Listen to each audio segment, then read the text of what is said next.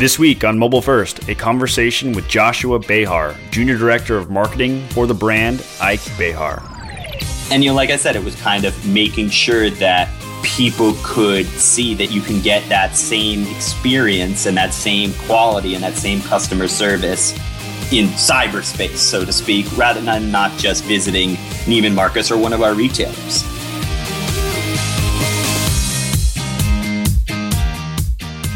Welcome to Mobile First.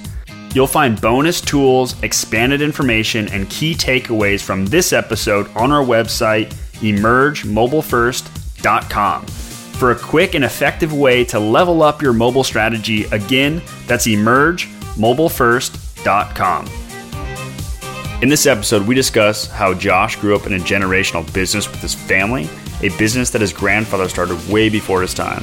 We take a closer look at how Josh is bringing digital to the brand, and he explains step by step how he started with a minimal budget to validate an incremental investment into digital for the brand to eventually justify a digital focused and a digital shift.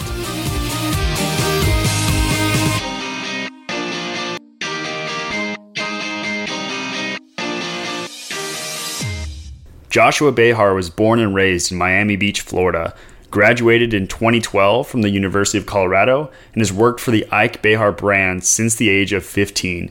Josh is in charge of new media, marketing, and customer outreach as Director of Marketing for the brand Ike Behar. Josh, thanks for spending some time with us today. I'm excited to have you here. How about you spend some time telling us a little bit more about yourself? Thank you, Jordan. So like I said, I'm Miami born and raised, which is actually where we, Ike Behar, have been headquartered now for about 30 years. And, I love it here, even though I had to leave the heat of Miami Beach for the mountains of Colorado for a little bit to sort of cool off. And since I graduated, I kind of came back and really dove in with both feet into the business. And like you kind of just said, I really took my first job for the company at a young age, 15, working after school and summer jobs. And, it kind of started really like anything, you just wanted to kind of get a little spending money. I had a great bit of reverence for my grandfather, who actually started the company, and for my father and his two brothers, who are the part owners and now full-time general managers, so to speak, of the company. And, so I really just wanted to be involved in whatever way I could. At that time, kind of that really involved working in shipping and maintaining, inventory and doing data entry. And, at the time, this was, 2005, 2006, where there was really no space for creativity in the digital space. Our marketing was really done either print or through partnerships, which is, requires a lot of investment. So, of course, while I was permitted as I got older to kind of sit and have an opinion on things, I was definitely kept more to odd job, so to speak. But then, I've always been interested in marketing.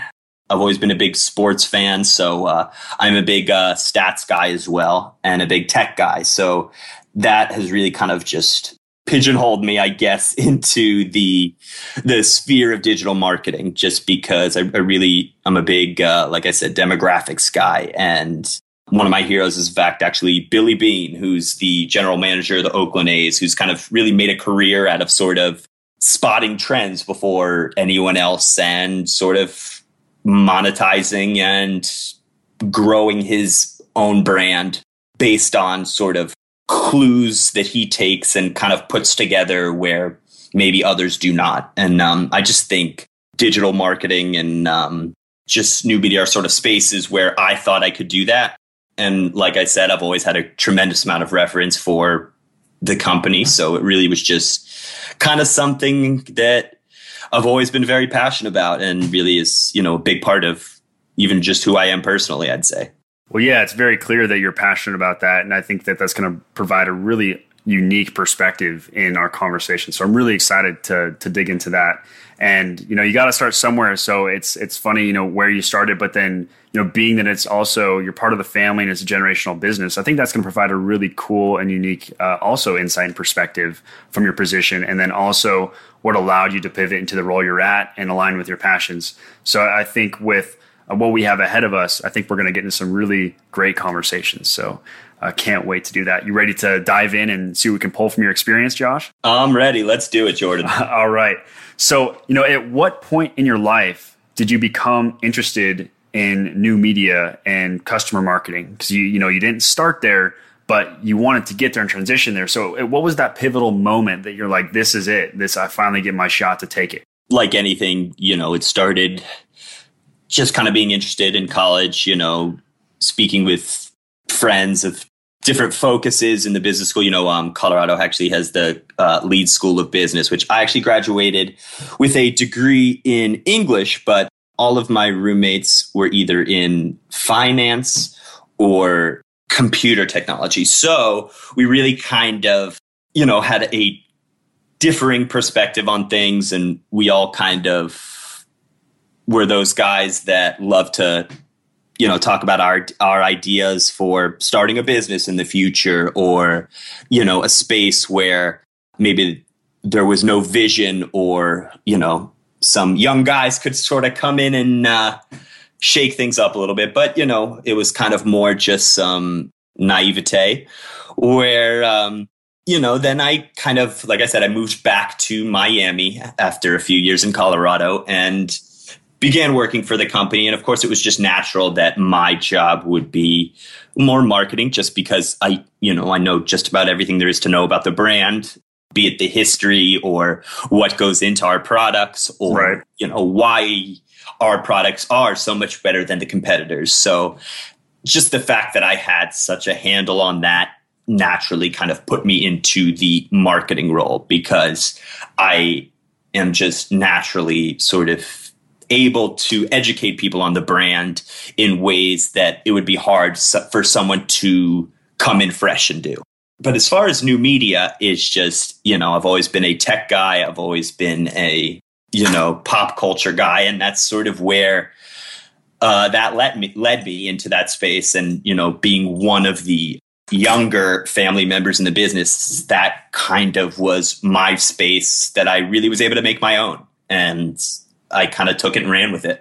So you think being younger and part of that Gen Y really group, do you think that's what kind of forced your hand, just having that perspective? Or, was there something else that kind of was your calling?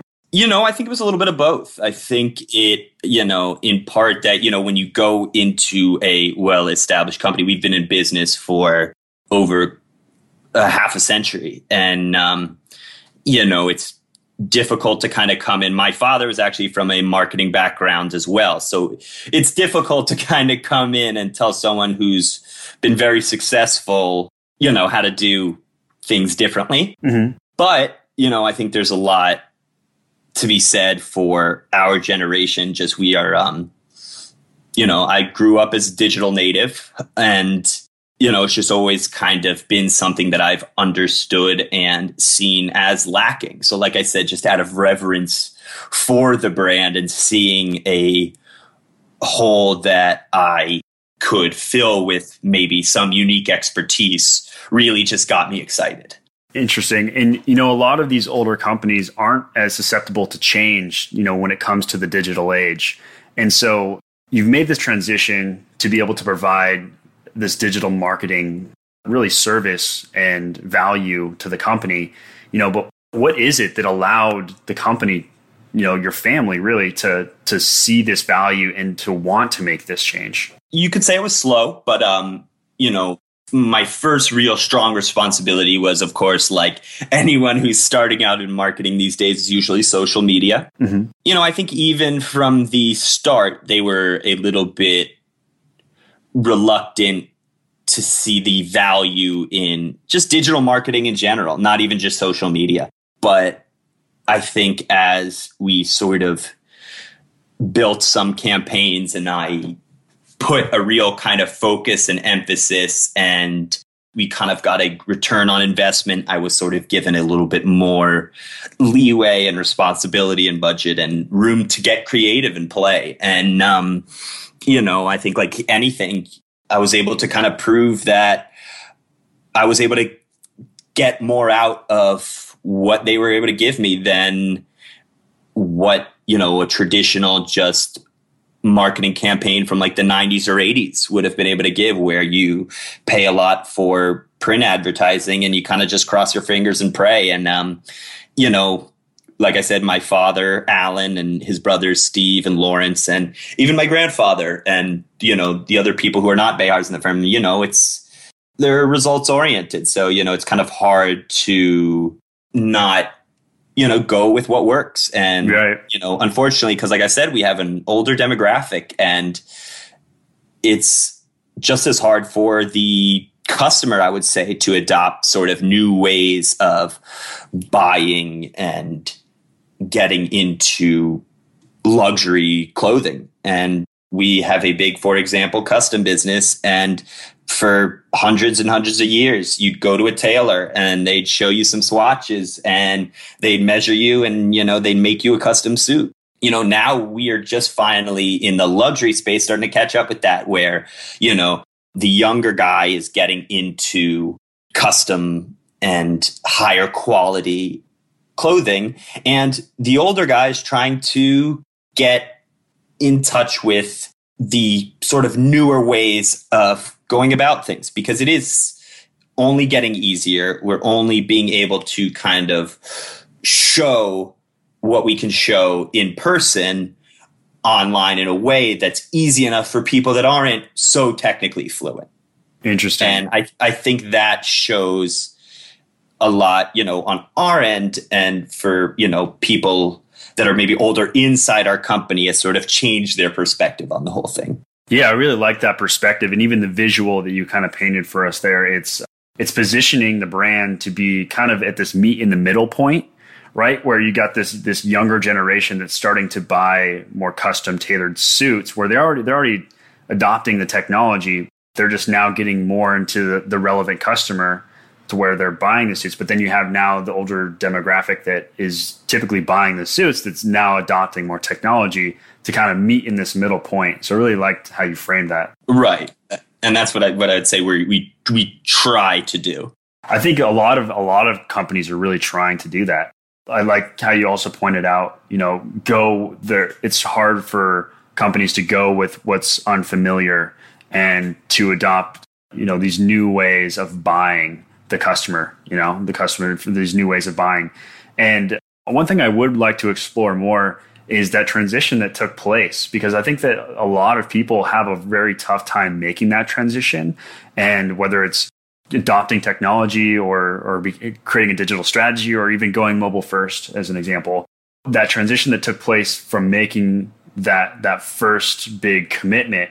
You said you started with social media, which is, that's pretty widely recognized for a great way to start. But then you said that you built some campaigns that proved the return on investment. I'd like to maybe dig in a little bit there. What were one of the first campaigns that you got approved? And then how did you associate an ROI? What were those KPIs you were looking at? And what were some of the ways you were using to track those metrics? First of all, is we, a number of years ago, you could say even our website was and we had a strong website, but our e-commerce was, probably a little bit below par in terms of just selection and ease of use, and really in just kind of showing who we are as a brand. So we've always been, like I said, traditionally invested a lot in print advertising or radio or little sponsorships or things like that, the traditional advertising routes. Right. And I think it just was easier, at least, to kind of take our print and old existing kind of things and then tailor them to kind of the digital world, and then be able to go to people like Alan, Steve, and Lawrence, my father and his brothers, and say, look, we can show you how many people viewed this ad, what these people did then when they went to our site, and that's through things like the Google Display Network or even just Facebook ads. And, I think being able to just see, like you say, KPIs, on in front of you that, you are bringing traffic to the site, that we are closing sales based on that. And just kind of, that the biggest thing about the kind of digital realm is it's been the democratization of information. You don't have to hire research firms to get high grade analytics. You can see it on your computer and, you can kind of see specifics. So, specifically when I'm thinking one of our first campaigns that I was involved in was really the World of Ike Behar campaign. As we were growing our brick and mortar retail apparatus, we wanted to get people to, like I said, experience all that is the world of Ike Behar. We have a big product line when most people who have heard of our brand know us as a high quality shirt manufacturer, but we do custom shirting. We do top quality silk ties. We do custom suits. We do rack suits. We do loungewear. We do sportswear. And we do that all with the same kind of level of craftsmanship. And we use only kind of the best fabrics. And we use very, very specific construction techniques, single needle stitching, a thing called our diamond quilted collar, which is actually invented and patented by Ike Behar himself. And in the digital space, you can really kind of get those points out there and to the people that it's more likely to be effective with. And I think then being able to show or to be able to pick placement a little more broadly than the New York Times or this magazine, where, this percentage of the readership is female, this percentage is male, but then it's also the males are in our demographic and really only being a very, very small portion. But then kind of being able to see, at least for them, how specifically their, campaigns were then influencing people. And at that point where I was less involved in the creative side and just kind of took a lot of what their print and just run-of-the-mill marketing stuff and sort of repurposed it for the digital space. And I think they just were kind of thrown back by sort of what's out there. It's kind of hard to imagine, the types of demographic and buyer preferences information that's available nowadays, even to, a relatively small company. Yeah. And so with that campaign in particular, they were investing a lot in prints and everything. And it's very difficult to track your success of those types of things. But getting a clear picture of this look, this model and this look is getting us a lot of feedback. Whereas people don't really love this one. And it kind of allows you to really engage with the customer in a way that you never could before. And like I said, we're an analytic company. So, you kind of got to follow what the people like. And I think that really showed it to them. Yeah, I think you touched on a lot of great points there. And I think to kind of summarize what the focus was for what you were trying to pilot was just that personalized targeting and then the ability to really associate the metrics, because there's already platforms out there that exist that do this, like you're pointing out. Like Facebook is a great example with these targeted advertisements, these banner ads even, where they already have the analytics built into the platform. And it's rather than, hey, we need to build this whole platform and build this whole new website and do all of this as this massive investment, it's, there's these little tests and things that we can do to really justify maybe an iterative roadmap to get to where you want to eventually go, that Josh, your vision is, because you're more in tune with that digital space and you can see where that's going. But then really to get the whole company on board and to share that vision, it's really interesting how you went through this piloting sort of approach. And I think next what I'm interested to dig into is, so starting with this campaign really where Facebook is the platform and really owned that data and those metrics, what was that next campaign? What was that next level up where you were now trying a different sort of way to sell to the customer and a different sort of way to engage and a different way to capture those metrics. Yeah, we'll see. So then in that kind of moving forward, then in doing our next, company-wide campaign, we started doing that with, a little bit more wider range of channels in mind, so to speak. And also just kind of keeping in mind that people don't engage with their favorite brands in the same way. Whereas you and I could both be fans of Ike Behar, but I love to go into the store and feel the fabrics. And, I'll go to Ike Behar's social media platform, or I'll go to someone's Tumblr or this and see what I like, but then I have to see it in person, where you maybe don't have time for that. You want to learn about what you can learn about, and you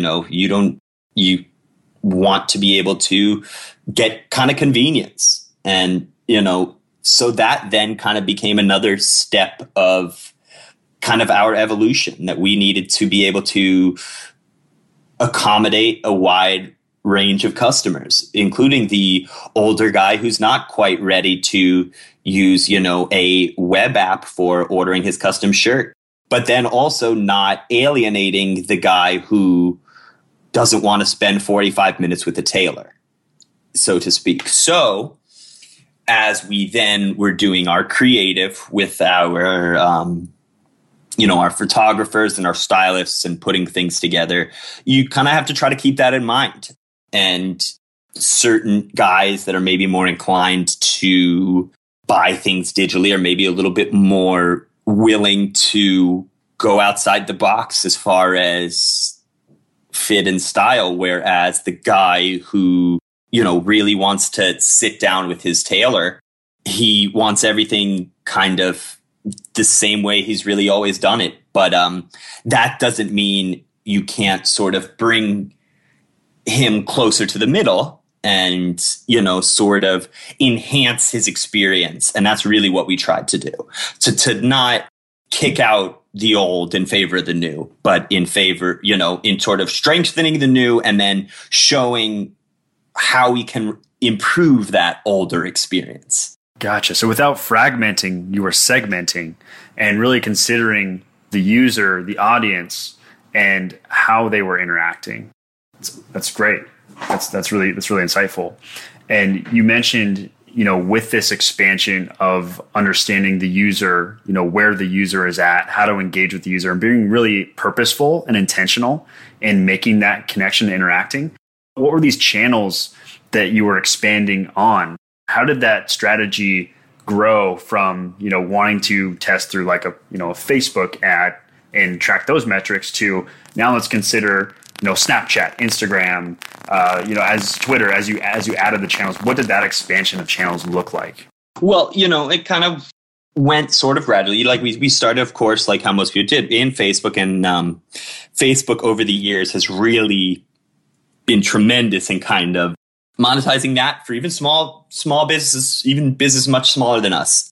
Then you kind of take it from there. But especially kind of with a brand like ours, our cohesive aesthetic means a lot. So, and any kind of way that we can get that across and create one uniform message was great. So then we really, dove in both feet with Instagram, particularly in the high quality fashion world. It's great. You really have a terrific platform for, showing what it is that makes Ike Behar that much more high quality of a brand. But, at the same time, it's easier than ever now, unfortunately, to sort of make yourself look like something you're not and have, maybe lesser quality competitors or this or that make something look maybe better than it is. So it's really more important than ever to not sort of pigeonhole yourself into Facebook or Twitter, or we do a lot with the Google Display Network, or we have our online web app for doing custom shirts. And you don't want to keep yourself too narrow. And I feel like we've been successful in sort of working everything off of each other so that our, e-commerce serves our Facebook initiatives that service our Twitter initiatives that service our print advertising, that even just reinforces who we are as a brand. So it's really, once we kind of got support for, kind of going all in on digital, it was really, easy to kind of just bring things out. And especially, like I said, in the fashion business, where it's so much about visual and taste and creativity, your own personal creativity, even as much as the designers. It really, more than almost any industry, it really, you can then get the customer engaged, and, they can kind of help get your message across. Your fans and your customers that know who you are, and know what you're about, really want to get the word. People want to share nowadays. We live in that culture. And, I think that was then that's the biggest leap then after that, is once you can, once the message doesn't just have to come from you, and you can build enough of a strong community that you get the, bloggers and the photographers and everything on board, and they understand what you are doing and what makes you special. And, that's part of just having a good digital presence. And it's just only getting more important, I think. So from when you went from trying your first campaign and really piloting this shift that needed to take place towards digital, from that first campaign to getting that all in on support that you were just referencing, what was that time frame? How long did that transition take to really have them reframe their perspective into needing to make this shift? You could probably answer that question in a number of ways. Okay. I'd like to say that pretty quickly they realized that there was certainly value in modernizing the way in which we engage with our customers. Right. And the extent of that value maybe was what took some time to grow. And it's not even unique to us, but even in a large portion of the luxury menswear business, that was something that was embraced, but not sort of with both arms, so to speak.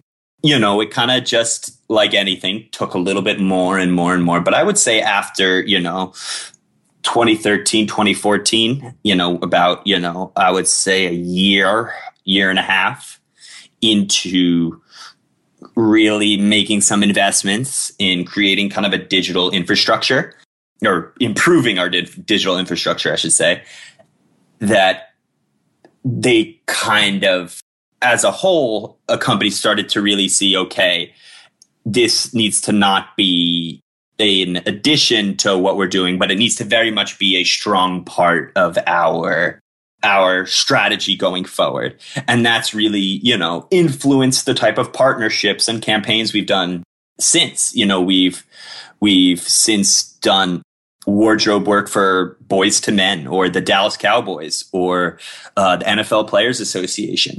And that was maybe stuff we wouldn't have done a few years ago, because it really, like I said, it is all kind of about creating that conversation and just creating I keep using the word infrastructure to make that type of thing successful, and to be able to use that to really educate people on the brand and what we're about. And, I think that was really where you kind of saw the big monumental shift, just in the types of things we started to do, which were a little bit more conducive to, a digital sharing mobile world.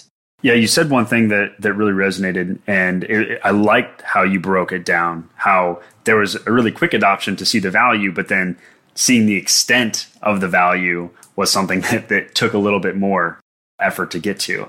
And I think that's really the bigger pain point for a lot of companies is understanding to the extent of the value. It's, social media is great and you can totally leverage those channels, but then what's next? What is the purpose of those, and how do you integrate that to that bigger platform? And so I think it might be great to dig into, your Boys to Men example, and saying that, that's some of the later initiatives, some of the bigger initiatives that required that digital infrastructure to really support that sort of initiative. So, at what point was it, okay, you're starting to get the buy-in and you can start to approach something like this, but was it a big leap to build the digital infrastructure that allowed for that opportunity to happen? Or was it an iterative approach to where you focused on, maybe like modernizing the sales or then modernizing marketing, and then after modernizing, 3 or 4, components, that eventually it led to the ability to do something like that? Kind of what was that transition that took place? I'd say it's probably closer to the latter. We kind of did it like brick by brick. And, you sort of, after a few years, Boys to Men have actually been just fans of the company, as we have for years, and it was kind of a thing where they would have loved to do something with us. We would have loved to do something with them, but it, was kind of difficult in partnerships like that to really sort of get the word out there in a way that makes sense for both us and the customer and the partner. And, I think, a subpar, like I said, digital infrastructure wouldn't have done anything. We would have sort of had, maybe thrown up a few pictures and people say, oh, that's cool. And, go about their day.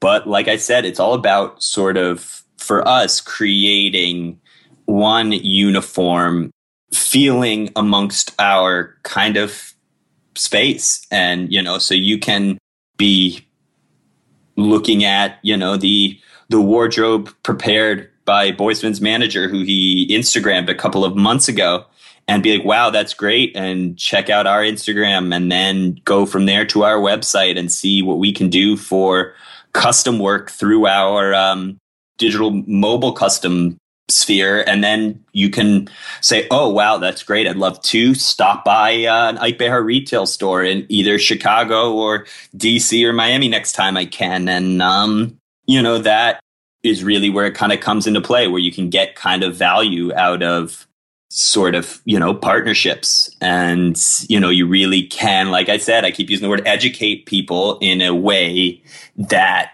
really shows who we are as a brand. You really can't do that if people just get bogged down in one space or another. If people, come into the store and don't think about you again for 6 months, or see, a ad you put on Facebook or visit your blog, but then really don't take any other action, it really doesn't help anyone very much. So, I think everything working together is paramount. To end that Boys to Men experience, just like, our partnership with the Dallas Cowboys and their annual kickoff luncheon that benefits Happy Hill Farm has also been another one of those for us that, it's a great time that we are able to help raise awareness for the Happy Hill Farm charity that the Dallas Cowboys and Ike Behar support very much. And, at the same time are still able to show people who we are as a brand. And, in associating with people like Dallas Cowboys or Boys to Men, you can see that we are, a quality brand. I'd like to expand a little bit and maybe build on that Boys to Men opportunity to dig into, when you say digital infrastructure, because in this industry, that's totally a buzzword, can be used for a lot of different ways. But I think from your perspective, it'd be great to understand, what was the digital infrastructure that was in place, that had to be in place for this opportunity to really hit and impact at the scale that it did? Like, what were those components of this digital infrastructure that supported that?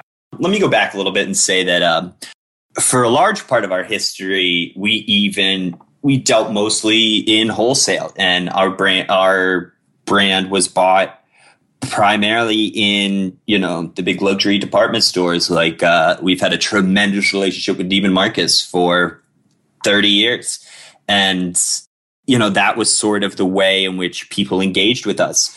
So, as kind of a necessary result, our very first website was primarily geared towards, selling towards retailers, and was not necessarily strongly geared towards the end customer. And, as we built our retail arm and built up our kind of individual brands separate from, our many tremendous partners, we started to kind of transition our website. But, we still, until maybe 5-6 years ago, we're stuck in a little bit of a limbo position where we're partly trying to appeal to retailers and build an e-commerce setup.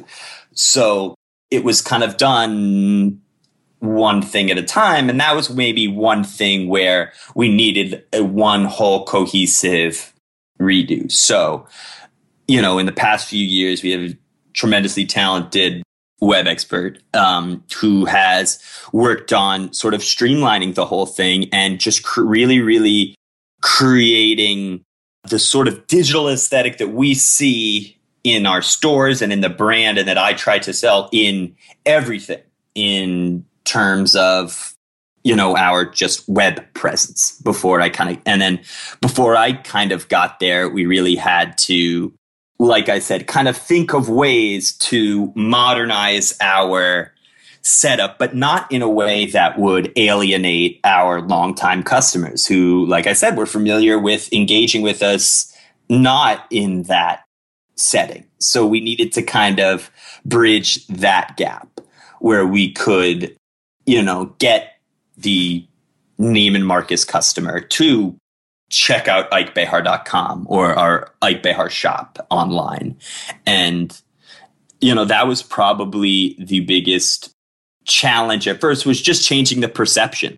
As we kind of did that, Facebook and social media, and then even just digital advertising where we could, make use of more banner ads or targeted advertising, that type of stuff really, helped us to get the word out there. But then, like I said, we still have to worry about keeping that customer who doesn't want to, just automatically switch from going to the grocery to buying everything on Amazon.com. Right. We have to sort of bring them in. So we've really been trying to, like I said, spearing that with our custom programs, which, we have semi-made to measure shirts where you can kind of program in your, sleeve length, collar size, how you want your body online, gets made and sent to you. And, like I said, it was kind of making sure that people could see that you can get that same experience and that same quality and that same customer service in cyberspace, so to speak, rather than not just visiting Neiman Marcus or one of our retailers. And, so it was definitely a slow build, but we really have in the past years really transitioned more to thinking about the customer and, kind of trying to give the customer, no matter what their familiarity with, technology, as many options as we can. That's interesting. And to recap that, I think, you have a really interesting definition of what that digital infrastructure is. It's not just, when we say infrastructure, typically, right, we think of a structure, something that's tangible, like a technology. But when you're thinking of really that whole experience, you're also considering the perception and the experience that's being had by the user as part of just that digital infrastructure, and thinking of like the infrastructure being everything necessary to support the user. And so, when you say that perception and taking that time, or when you say the experience and taking the time to build that brand message and build that perception to where now you can own that yourself as a standalone brand, besides the Instagram, the Facebook, the digital advertising, and the e-commerce, was there any other technology that was enabling that infrastructure, enabling that campaign's success? Or really, was it having that cohesive message and really just leveraging those channels together that allowed it to have that success? I said probably a little bit, definitely it was more the synergy of kind of everything put together, what I'd say is then one thing. And then we've, really just tried to also make it so if you see something sort of online, you can get the same experience online or in store, or you can see something in store from our, e-commerce platform. And, if it's not there, we can ring it up and have things kind of seamlessly done that way, if that makes sense to you. Like, Yeah. as I said, we're unfortunately our customers are not the quickest to adopt sort of new technologies. And as we're working, for example, on our Behar app, which really is designed to kind of streamline and create that whole experience. But again, like, we kind of then get stuck in the place of making sure that it is easy enough to use and convenient enough that there's some value in using that, whatever your sort of proclivity for buying is. I see. Well, I mean, we've covered quite a bit in that core piece, so I think that's a great place to transition to some rapid fire questions. You ready for some rapid fire questions, Josh? Let's do it. All right. So really just quick answers, things that come to mind. We can get really quickly through these. When you're in a position to where you've brought a lot of ideas to the table and you're totally entrepreneurial in that sense. So when you're considering these ideas and really associating that ROI to them, would you put a more emphasis on the idea or the execution? And then how would you weigh each of those and why? I think that's a pretty tough question, because I think I could probably make the argument either way.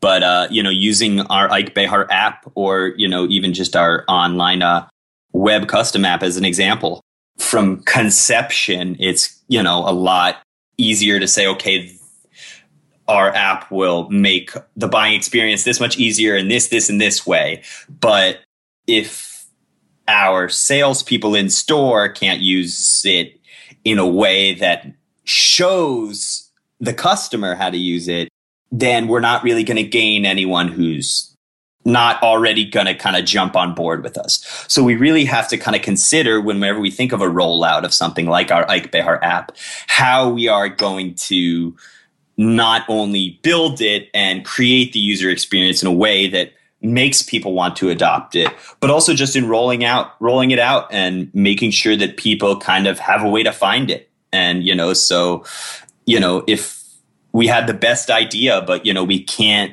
kind of show people how to engage with us in that way, the idea really means nothing, and I mean, if we have a crappy idea, but it's executed really well, it's still, a crappy idea, unfortunately. So, I think it's probably 50-50. You've got to make sure you have your ducks in a row in your planning phases, and then kind of stick to your guns at one point, but then also not be too rigid. You got to look at what works and what doesn't, and, then tailor how you execute based on that. And then, you take that information and you create your new ideas and go from there. So I really think they kind of work very hand to hand, and probably is difficult to separate the two.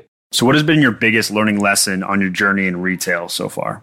My biggest learning lesson is, you, like we were saying about execution, probably you've got to handle your end, because in retail, especially nowadays, with the kind of rise of, the mobile space, even, it's so easy for people to find options. So, you need to have your message on point. You need to have your apps clear and easy to use, because if your way of doing things is either confusing or not user friendly, it's just as easy to go find someone else. And one thing you can learn from the brick and mortar store, if it's hot out like it is today, very hot, you get less people to walk in. So there's so many things that are out of your control that you really have to have the things that are in your control handled properly.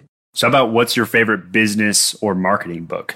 I'm a big fan of Who Moved My Cheese, which is actually one of my father's favorite books. And anything by Michael Lewis is really more general business. But I just think he really creates, great insight into maybe industries that you or I might find too complex just from the outside.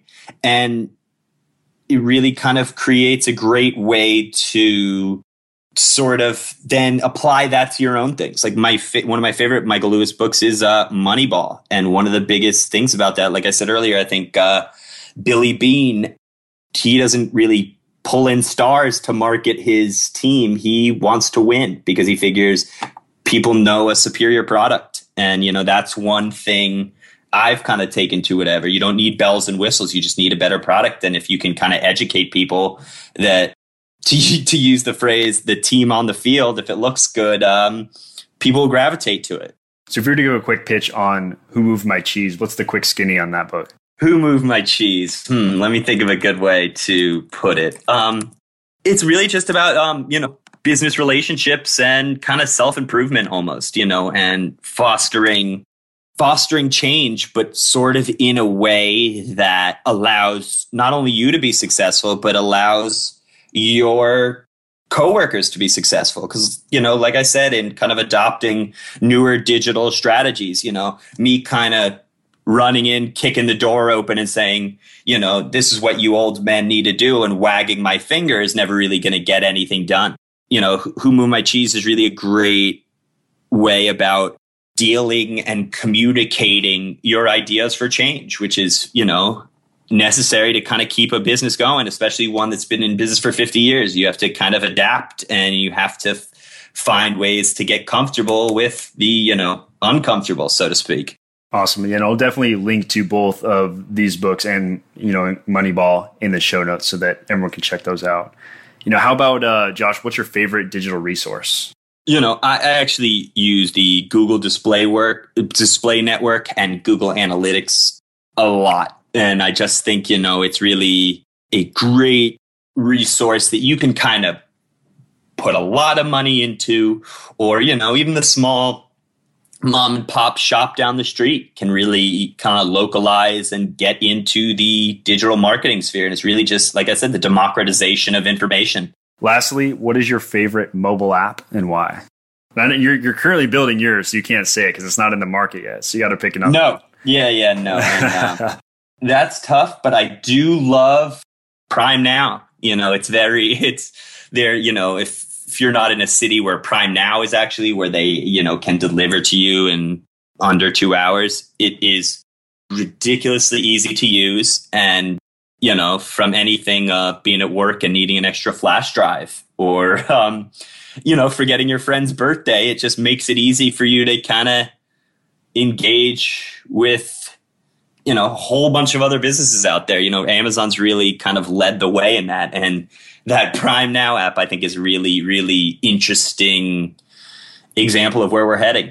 So in concluding, what is the coolest thing you're working on right now that you want everyone to know about? Really modernizing the digital custom experience. Like I said, we have a big history of custom work. My great grandfather was a tailor. He owned a small tailor shop in, the Havana Vieja neighborhood of Havana. And that's really something we kind of try to bring into our whole company. So what we really want to be able to do is, bring that feeling of coming into a tailor shop and going through hundreds of fabrics and seeing all the different cuts and styles and everything, but bringing that experience to the web and to mobile. And, just like I said, giving customers the option. And it's, I really think as, phone qualities even are getting better, you can really kind of show people fabrics in a way that you couldn't,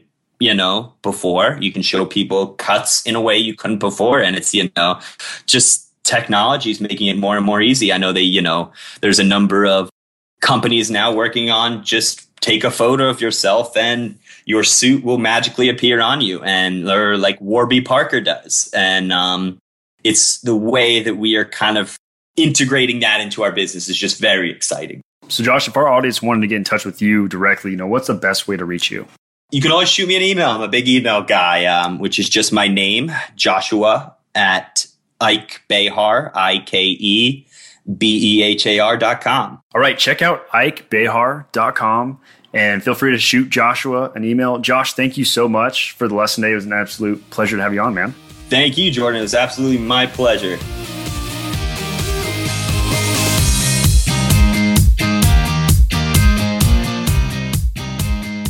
Thank you for listening. I hope you enjoyed today's episode.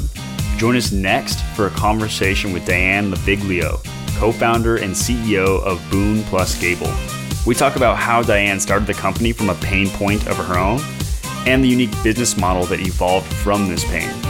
Diane introduces Clark, the company's algorithm, and how he interprets data, where and when your stylist comes into play during this Boone Plus Gable process, and the oath that comes with Boone Plus Gable that builds trust with their customer base. And I'm always happy to be a resource in any way that I can, so visit emergemobilefirst.com to reach out to me directly or for additional insights, resources, and bonus tools that can help catapult your organization to the next level. Until next time, think mobile first.